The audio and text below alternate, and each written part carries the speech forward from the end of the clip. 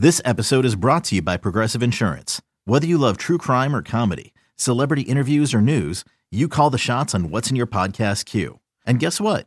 Now you can call them on your auto insurance too with the Name Your Price tool from Progressive. It works just the way it sounds. You tell Progressive how much you want to pay for car insurance, and they'll show you coverage options that fit your budget. Get your quote today at Progressive.com to join the over 28 million drivers who trust Progressive. Progressive Casualty Insurance Company and Affiliates. Price and coverage match limited by state law. Introducing the Two-Way V4, where groundbreaking fuel cell technology meets fresh foam cushioning for the ultimate performance. With fuel cell, each step feels explosive, delivering unparalleled energy return. Paired with fresh foam, experience maximum comfort throughout the game. Its lightweight textile upper offers support and breathability without sacrificing agility. Whether you're hitting the clutch shot or locking down the opposition, the Two-Way V4 gives you the tools to play at a high level. Learn more and purchase the Two-Way for yourself at NewBalance.com. Welcome back. Welcome in. This is Country Roads Confidential at earsports.com, part of the Paramount Podcast Network. I am Mike Casazza. I'm going to name my co-host today, Chris Anderson. It's not that hard, right? More difficult than you might think. Maybe. We are 9 days out from the season opening backyard brawl, West Virginia against number 17 Pitt, September 1st, 7 p.m., ESPN Acrisure Stadium. We do and do not know who's going to play quarterback for West Virginia, and also possibly, maybe, probably Pitt. Gamesmanship is afoot. I have some anecdotes and theories about that. And I think the big news yesterday, Chris, was that you and I were both under the impression that a decision had been made and maybe would be even announced as to the identity of QB1 for the Mountaineers. Didn't happen. I'm not exactly sure how big of a mountain to make this molehill, because I think we kind of know how it ends. Does it matter? Is it something just to get fired up about because we need something else to talk about? Does it matter because maybe more people know than it's been let on? It does not matter, because this does seem pretty obvious. It's strange because typically you think I think the why is what's important here. Mm-hmm. Why is it not being announced? And if the answer is West Virginia is trying to play games and like you said, gamesmanship with Pitt and trying to hide something, that's a problem. Because if West Virginia is trying to keep secret something that might be the worst kept secret in college football, and they think that's going to be the difference in the game and the season over, then West Virginia has a lot bigger problems than gamesmanship with their quarterback. And I'd like to think they don't have that many issues. So I don't believe that's it. And I posted on the board, and some of the other reasons are a little less concerning. Not that big of a deal. It is what it is. I think, I haven't heard anything specific, so let's not get anything crazy here. But I thought it was notable that he said he was confident about his present and the future. And, started when he went and talked about the quarterbacks, he made sure to compliment all four of them. And it's just the way it is in college football. I mean, am I jumping too far ahead already? Am I going too far, Mike? No, I think a general sketch is good, and we can circle back and kind of spend some time on these stones that you're crossing here. But continue. I think you're going somewhere with this. Yeah, because I think he said everything he said for a reason, and part of that is, I called it re-recruiting. I talked about back in January how West Virginia had to re-recruit some of the receivers. I let our VIP members know, and we talked about it, I think, more openly after that. But, there were talks of Sam James, Bryce Ford Wheaton potentially entering the transfer portal, and West Virginia essentially had to re-recruit them to stay. And part of that re-recruitment pitch was Graham Harrell. And now, if you have laid out a depth chart, 4 deep, which my understanding is they did over the weekend, there's going to be somebody upset. Maybe 2, maybe 3 somebody's upset. And you might have to re-recruit because you can't go into the season with 1. You probably shouldn't go into the season with 2. You really want to go with 3 or 4. And so I think if you laid out a 4 deep, which again, my understanding is they did on Sunday, they have to re-recruit somebody. And maybe it's like, hey, we don't want to put it out there right now while we're trying to keep one of these young quarterbacks in the fold. To your point, you mentioned Sam James, Bryce Ford Wheaton. Reese Smith was pretty open about his offseason and some of the conversations he had with Neil Brown. Let's be honest. You don't have those conversations. You don't enter them or entertain them without the idea, somebody's idea, that you may leave. I thought it was interesting that Smith kind of said parenthetically that after the conversation, Brown came to Smith and said, hey, by the way, we're hiring Graham Harrell. So it is work that's afoot oftentimes in a program, especially when you've had player turnover like West Virginia has. So on one hand, you might be kind of cheesed off if they have a name of starting quarterback right now. On the other hand, you might also be the person who has said or repeated what you have heard, that programs have to recruit, retain, and develop. That retain is really, really important too. And that was a question I and others asked Neil Brown in the offseason during those post-season press conferences, after the bowl, after players leaving in the spring.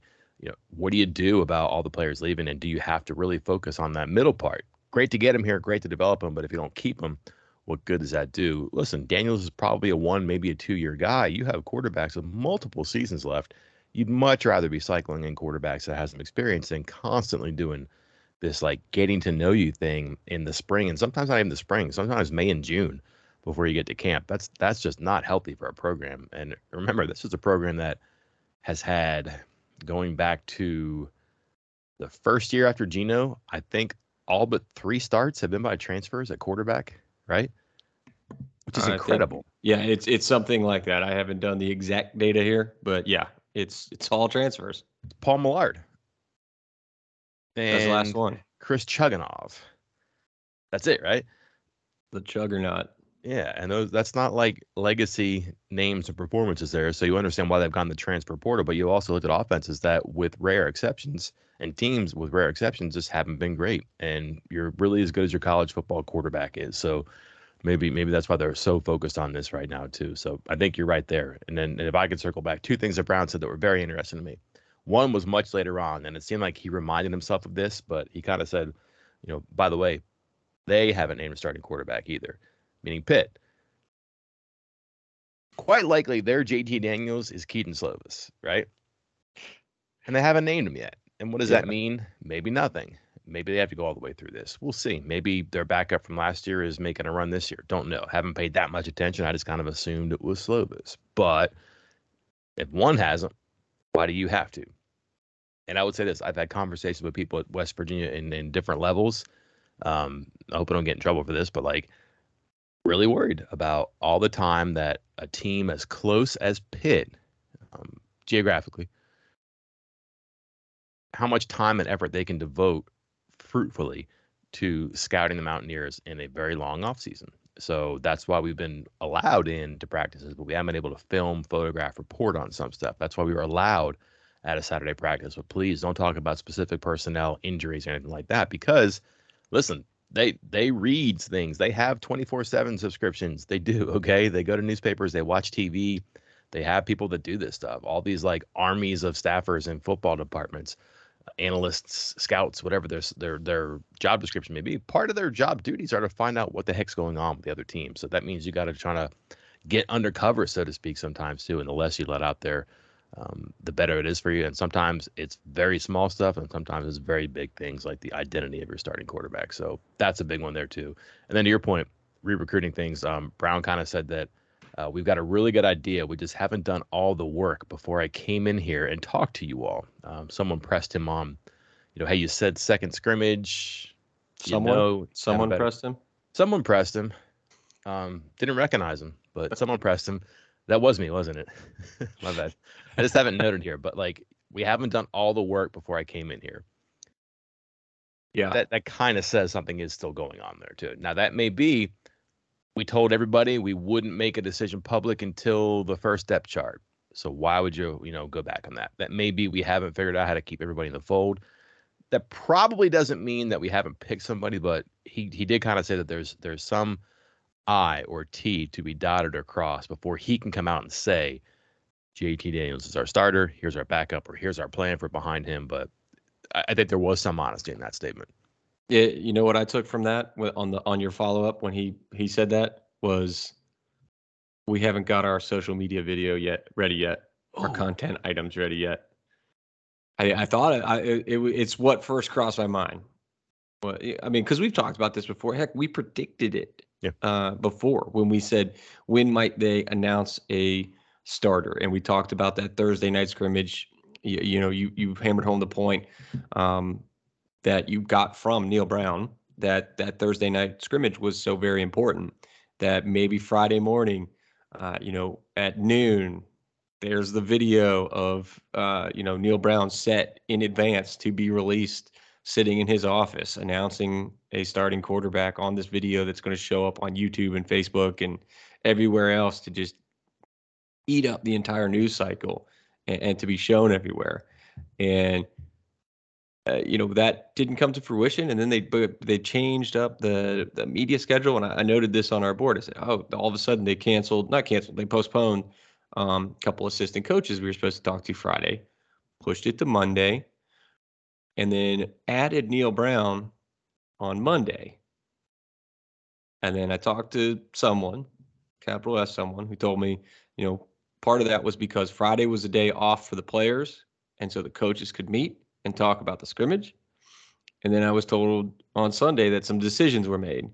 And so I think, again, we went into Monday thinking it was going to happen, but, maybe those videos aren't ready yet.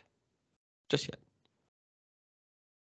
Will they play the video on a projection screen at Kegler's? That's also possible. Because the other one that I thought about, and it's not my original thought. I'm sure someone else said it before me, and a lot of people will be in this camp too, is that it's going to be saved until the coaches show, which is 48 hours before kickoff. Yeah. There's something to be said about kids walking around on campus and not having to be asked who's the starting quarterback. If you're Garrett Green, you're Will Crowder, you're Nico Marchio, you're JT Daniels, and someone just keeps pestering you about it. They know you, they don't know you. You're in class, you're on your way to the layer, whatever. Like, I've talked to coaches before too. Like, it's not healthy for everybody in that situation if they don't know. But they might know, right? And then also, if they don't, even if it's not official, I think a lot of people have an understanding of who it's going to be. But can they get a week from today without saying anything? Yeah. Like, I wouldn't be surprised at all, because that's part of their those coaches shows are part of their broadcast package rights with Tier 3 and Learfield and all that stuff. So it's a big deal. Like, they get paid to be there and have a purpose and serve a purpose. So I would not be surprised. I'm not even trying to be disappointed, just because I think that's how it goes nowadays. And he's done this before. Like, every week when there's a starting thing to be done, he won't do it when he meets with us on Tuesday. He'll wait till Thursday. And part of that is under the ruse of, we got to practice a couple times. I don't know. We'll see. But like, I can definitely see that being like the keystone of his first coaches show next week. Do you remember what I messaged you after the comment about Pitt not releasing a starter either? Yes. I said, since nobody else is privy to Mike and I's private messaging, I said, this is just a striking resemblance to Dana and the Tennessee game several years back in Charlotte. And I remember it vividly because I believe it was Pruitt, right? Wasn't that Pruitt's first game ever at Tennessee? Mm-hmm. And he released a depth chart that just had a bunch of oars, or maybe he didn't even release any. And then Dana released a depth chart that had like 15 or, John Smith or Chad Owen, kind of thing, like, as the starters. And I went on a radio show down there in Knoxville. Might have been Nashville, actually. It wasn't even in Knoxville. And was asked by a Tennessee guy about the depth chart or something. And I repeated, I believe it was what Dana said on the Kegler show or something similar. Maybe it was a media call with everybody in the local media, but something to the effect of that, hey, Pruitt's not releasing it, so we'll do the same thing. I can play that game too, or something like that. And oh my God. I found out about Vol Twitter that day. Oh, that was a terrible experience. But that's what I was thinking about all throughout that when he said, Pitt hasn't announced their starter either. But I'm with you. I think both teams are in the same boat. Both teams know probably who is starting 90% 95% sure who is starting for both teams. And probably both teams are planning, scouting, and preparing for their respective situations. Let's be fair. Novel concept. Perhaps they haven't made up their mind. Uh-oh. That's not great news, right? Okay, wait. You know when I said if they're doing this for gamesmanship, there's a heck of a lot bigger problems? Yeah. This is a bigger problem than that. If it's not gamesmanship and they're still here without a decision, that's even worse than gamesmanship. Yeah. And these practices this week are too important. Like they're in what they call a mock week, which if you haven't heard the question asked and answered a dozen times before, they just simulate everything this week like it is next week. So because they're playing on a Thursday, today is actually their Thursday practice, which is like that really important walkthrough. They're going to have quarterback one established by today because they have to get that routine down, right? I mean, that's like they're going to go through stuff like it's a regular game day. They're going to kind of script things out for how this is going to start. They haven't done a ton of pit stuff, but they're doing all WVU stuff. So like there might be some, battle for second or third string stuff. There might be even some battle for starting cornerback or spear. But at the quarterback one, it's close. Like they already know where they're at on that one too. So, and just to kind of back up your point, like I always get into this conversation with people too about, assistant coaches talking to player or to media or who we have access to. Like if I'm the reason you lose the pit, man, you got problems, right? Like if I'm the reason you go 3-6 in the Big 12, like that's something else. It's not the media or your time on a Tuesday or stuff like that too. So, I don't know. I just think sometimes they have a plan. They want to see it through. It could be very easy as that too. So, by the way, you want to close on two stories here? Yeah. Speaking of people not having access to your private messages, that went over very well last week. So we'll have another story here too. In addition to your Jeremy Pruitt thing, their football roster the entire summer had names. It did not have jersey numbers, heights, and weights online. Oh, that's right. I forgot about that. So imagine you are the defensive coordinator, the offensive coordinator. You're watching the spring game. You're watching clips from practice, whatever. You're watching footage from the year before. All right, this guy graduated. Well, who's the backup of this position? Can we find him on tape? I think that's him. Let's go check the roster. How big is he? How old is he? Where has he played? I don't know because I can't reference his number. That was a pain in the neck for them. Number one. Number two, they played Georgia Southern a couple years ago, and it was Skylar Howard's first like real legitimate start. He'd subbed in for Trickett at the end of that prior season, but he had the offseason. He was going to be the quarterback, and they were really closed as far as access went that year. Let some people in sometimes for small stuff. And one day we did get to, like, I remember Dana walking around being like, hey, we're going to go live right now. Be careful what you report and write and shoot. Okay, great. And they went live, and a picture got out or a video got out, and it was just a real close crop of Skylar Howard. And you could only see like his shoulders up, but his body went right, his eyes went left, and you could tell he kept the ball.